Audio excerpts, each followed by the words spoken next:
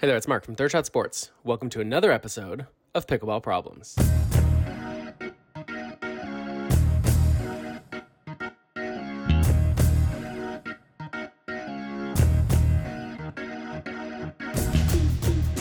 All right, today on the show, we are talking about third shots, and not third shot drops or third shot drives or even third shot lobs, so really all of those shots, and specifically what counts as good, and how do you make the right decision about when to play one versus the other? When do you play that drive? When do you play that drop? Should you ever play a third shot lob? And if so, when should you do it? So we are going to talk about not just the quality of the shots and how to hit them, but we are going to talk about when to hit them. And we're going to do all of that in just a moment. This podcast is brought to you by Pickleball Coaching International. PCI offers instructor education and certification in the United States and around the world. If you've thought about becoming a certified pickleball instructor, Pickleball Coaching International is your best bet. PCI certification is just $249 and includes all your training materials, tons of resources, all your evaluations, liability insurance, and great deals from our friends at Selkirk Sport. There is no better deal out there. Did I mention that Level 1 certification is 100% online? So you can take the course when it works for you. You don't have to worry about costly or inconvenient travel. Like I do here at the show, PCI certification takes a modern, practical look at teaching pickleball in a way that is safe, fun, and effective.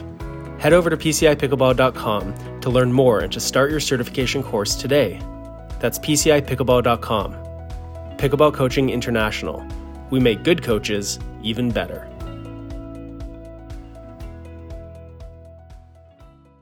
All right, welcome back to Pickleball Problems. I'm your host, Mark Renneson, and today we are talking about third shots, both the execution of them, how to decide on the quality of them, what counts as good, what counts as not so good, and how do you know when you should play one versus the other? So why don't we start first off by identifying what counts as a good shot when we're talking about third shots. So we've always got three options, right, when we're hitting third shots. We could play a third shot drive. That's a ball that's low and fast. We could play a third shot drop. That's a ball that's low and slow. And we could play a third shot lob. And that's a ball that's slow and high. Okay, so let's identify what counts as good. So first off, let's take the drive.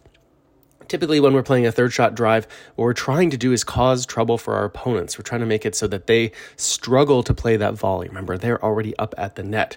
And wouldn't it be nice if I could hit my drive so well that they miss outright, right? They hit the ball in the net, or they hit it wide, or they hit it long. Maybe I even hit a clean winner. That would be great.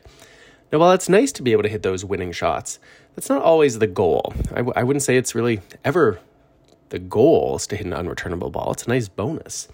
But really what I'm trying to do when I play that drive is I'm trying to cause trouble. I'm trying to steal my opponent's time, make it more likely that they struggle to send that volley back and perhaps even pop something up that we can pounce on. Now, in order to do this, I've got to do two things, and they're related. I've got to hit this ball hard, and I got to hit this ball low. If I hit it hard and it goes high, well, it's going to go out, right? And if I hit the drive slowly, well, that's probably not going to cause that much trouble. So I got to hit it fast and I got to hit it low. Now, how low is low enough? Well, it depends a bit how hard you hit the ball. The harder you hit, the lower it's got to be, right? The closer to the net it has to be. I tend to find that most people who hit 1 to 1.5 paddle heights over the net, usually they're okay when they're playing their drives. But again, this can vary a little bit depending on the speed of the ball, where you're hitting from, and also whether you're using any topspin, right? Because that shortens the distance the ball will travel.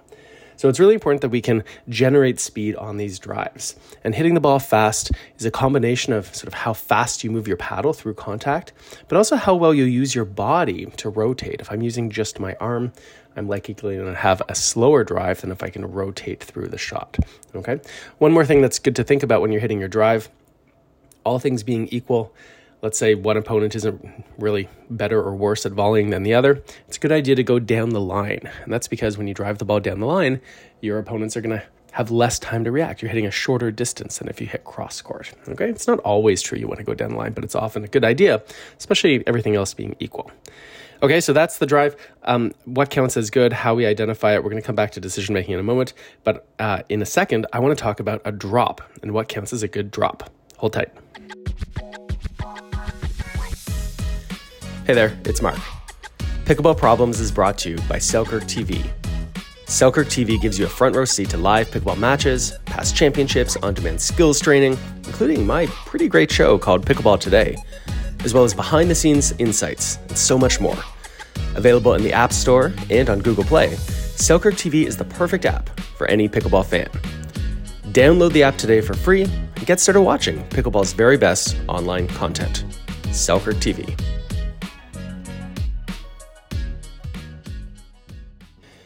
Welcome back to Pickleball Problems. Today we're talking about third shots, execution, and decision making. We just talked about the drive. Now let's talk about what counts as a good drop. If you ask people, what is the point of the drop? What are you trying to do? Often they'll say things like, make it hard for your opponents or get up to the net. I don't think either of those are actually true, at least not at their root. Remember, your opponents are up at the net and they are hunting for something high that they can attack, right? They want to hit hard. And so really when I play a drop, I'm just trying to give them the opposite of that. I'm trying to give them a low ball that they have to hit up. And that's because if they have to hit up, I'm really limiting their options. They can hit hard if they want, but if they hit hard and hit up, that ball's likely to go out, right? And so what I'm doing when I play a good drop that forces my opponents to hit up, that causes them to touch the ball below the top of the net, is I'm neutralizing them. I'm making it difficult for them to hit a ball that's fast, that causes me trouble, right? So it's more of a neutralizing shot as opposed to the drive, which is about causing trouble, okay? So I want to force my opponents to hit up. That means I better make sure that I hit the ball low over the net, very similar to the drive, actually. I know a lot of the time people think that drops go quite high. They don't typically. They're still through that 1 or 1.5 paddle height window over the net. The difference between the drop and the drive, of course, is the speed. If I play that ball low over the net and I hit it fast, well, it's going to stay kind of like window height when it gets to my opponents. But if I play a slow ball that's low over the net, then gravity can do its thing and it can then drop down low to force the upward hit. So that's what I'm looking for in my drop, is to force an upward hit by hitting a low and slow ball.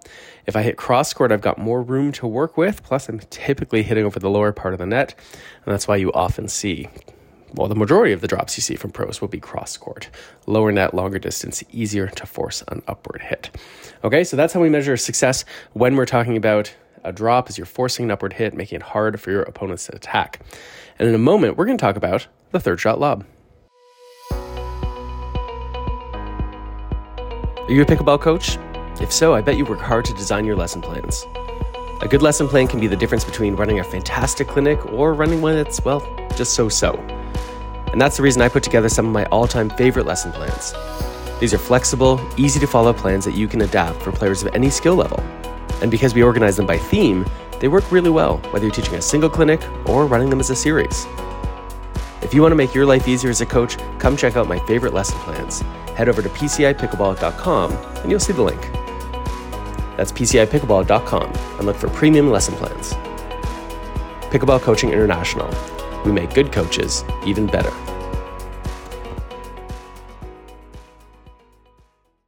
All right, today on Pickleball Problems, we're talking about third shots. We're talking about the quality of these shots, how we measure it. We're also talking about decision making. We've already addressed third shot drives. We've already addressed third shot drops. Let's talk about a third shot lob. This is not something that you typically see at high levels of play. Now, why is that? Well, as players improve, one of the things that makes them as good as they are is how well they move to the ball. And when you're lobbing, remember, a third shot, you're probably hitting from somewhere near the baseline. That is a long way you've got to hit that ball. And even if you play that lob high and deep, against strong players, they are likely to go back there and get that ball high and smash it. Remember, they're good movers. And remember, the whole point of being at the net is to get something high and juicy you can smash. And that's exactly what a lob is. So we don't see at the pro level very many third shot lobs at all. Should I say never? I won't say never, but it's very rare that you see a third shot lob at a high level. Now, there's a good chance if you're listening to this that you aren't one of those elite players. Maybe you're an intermediate player. Maybe you're a novice. Maybe you are just getting started. And if you're playing against people who, A, don't move that well, or B, even if they do get to the ball, they don't really have a great overhead smash, then you know what? You can get away with playing third shot lobs. Right? They're not going to cause a whole lot of trouble for you. And so this is something that's really nice, and something we need to kind of remember. If I'm playing a third shot drop, and if I don't hit it perfectly, my opponents can attack and I'm in trouble. My drive, well, I think the drive is often a good option. Third shot lobs work well against people who don't move that well or who don't have great overhead smashes. So you've got to kind of assess your opponents. Do they have a great smash? Do they move well? Are they likely to punish you when you play that third shot lob? Okay. So again, I'm not saying never do it, but as you go up in level, you're going to be able to rely on that third shot lob less and less. All right, so now we've identified these sort of 3 different shots and what counts as high quality. Let's talk about how you decide. To me personally, My default will be to play a third shot drive. And that's for two reasons. One, it has the best potential upside. Remember, if I hit a good third shot drop, really I'm just giving a slow and low ball right to my opponents. But if I hit a great third shot drive that causes a lot of trouble, right? Maybe I get an outright winner, or maybe I get a pop-up that we can pounce on. So the upside on the drive is considerable. I also think that there's sort of minimal downside. Look, when you play a poor drop, you get punished. When you play a poor drive, sometimes you get punished, that's true, but sometimes you just sort of get a ball back that's kind of fast or kind of low, right? Not really an attackable ball for you, but usually one that's not that tough. So assuming you have a decent drive, the downside is quite minimal and the upside is quite significant, right? Unlike a drop where the downside is significant and the upside is minimal. So my default would be to play that third shot drive and test the water, see what my opponents can do. Can they handle that speed? And if they are struggling, either they pop it up or they hit a weak ball or whatever, then great, I can keep using that drive, at least for a little bit. But it's only if I see that they're really handling those drives well and causing some trouble for me, then we need to think about other options, like playing a third shot drop, for example. One other thing to consider is the kind of ball you receive after your serve. If the ball you receive is very low, it becomes riskier to play a drive. Remember, you've got to hit up on the ball, and if you hit up and you hit fast, it's more likely to go out. So we often see when players are receiving balls that are very low off the ground, where they really have to hit up, they will often play that as a drop, right? They're sort of forced into it. That's why it's so important when you're receiving a return of serve, you're getting ready to hit your third shot, that you try to get the ball while it's sort of at its apex, right? That'll give you the most options, whether it's playing a drop or a drive, or I guess for that matter, a lob. Okay, so there you go. Consider using your drive to start things off, test the waters, challenge your opponents with speed, see how they handle it. If they don't handle it well, perhaps you've got a winning strategy on your hands. And if they do handle it well and they cause trouble for you, okay, well then maybe you want to consider something else. All right, that's going to do it for this episode of Pickleball Problems. Thanks for joining me. I would love to know if you have a pickleball problem. What would you like me to address? And you can always email it to me, mark@thirdshotsports.com. Or you know what's even more fun? Open up your phone. You probably on your phone have a voice memo app. Open up voice memo and record a voice memo. Ask me your question using your voice and then email that to me. That way we can play it on the show and we can hear your sultry voice asking these questions about pickleball problems. I'd love to answer them. Of course, we're on all the social media. Find us at Third Shot Sports. And until next time, I'm Mark Renneson. Thanks for listening.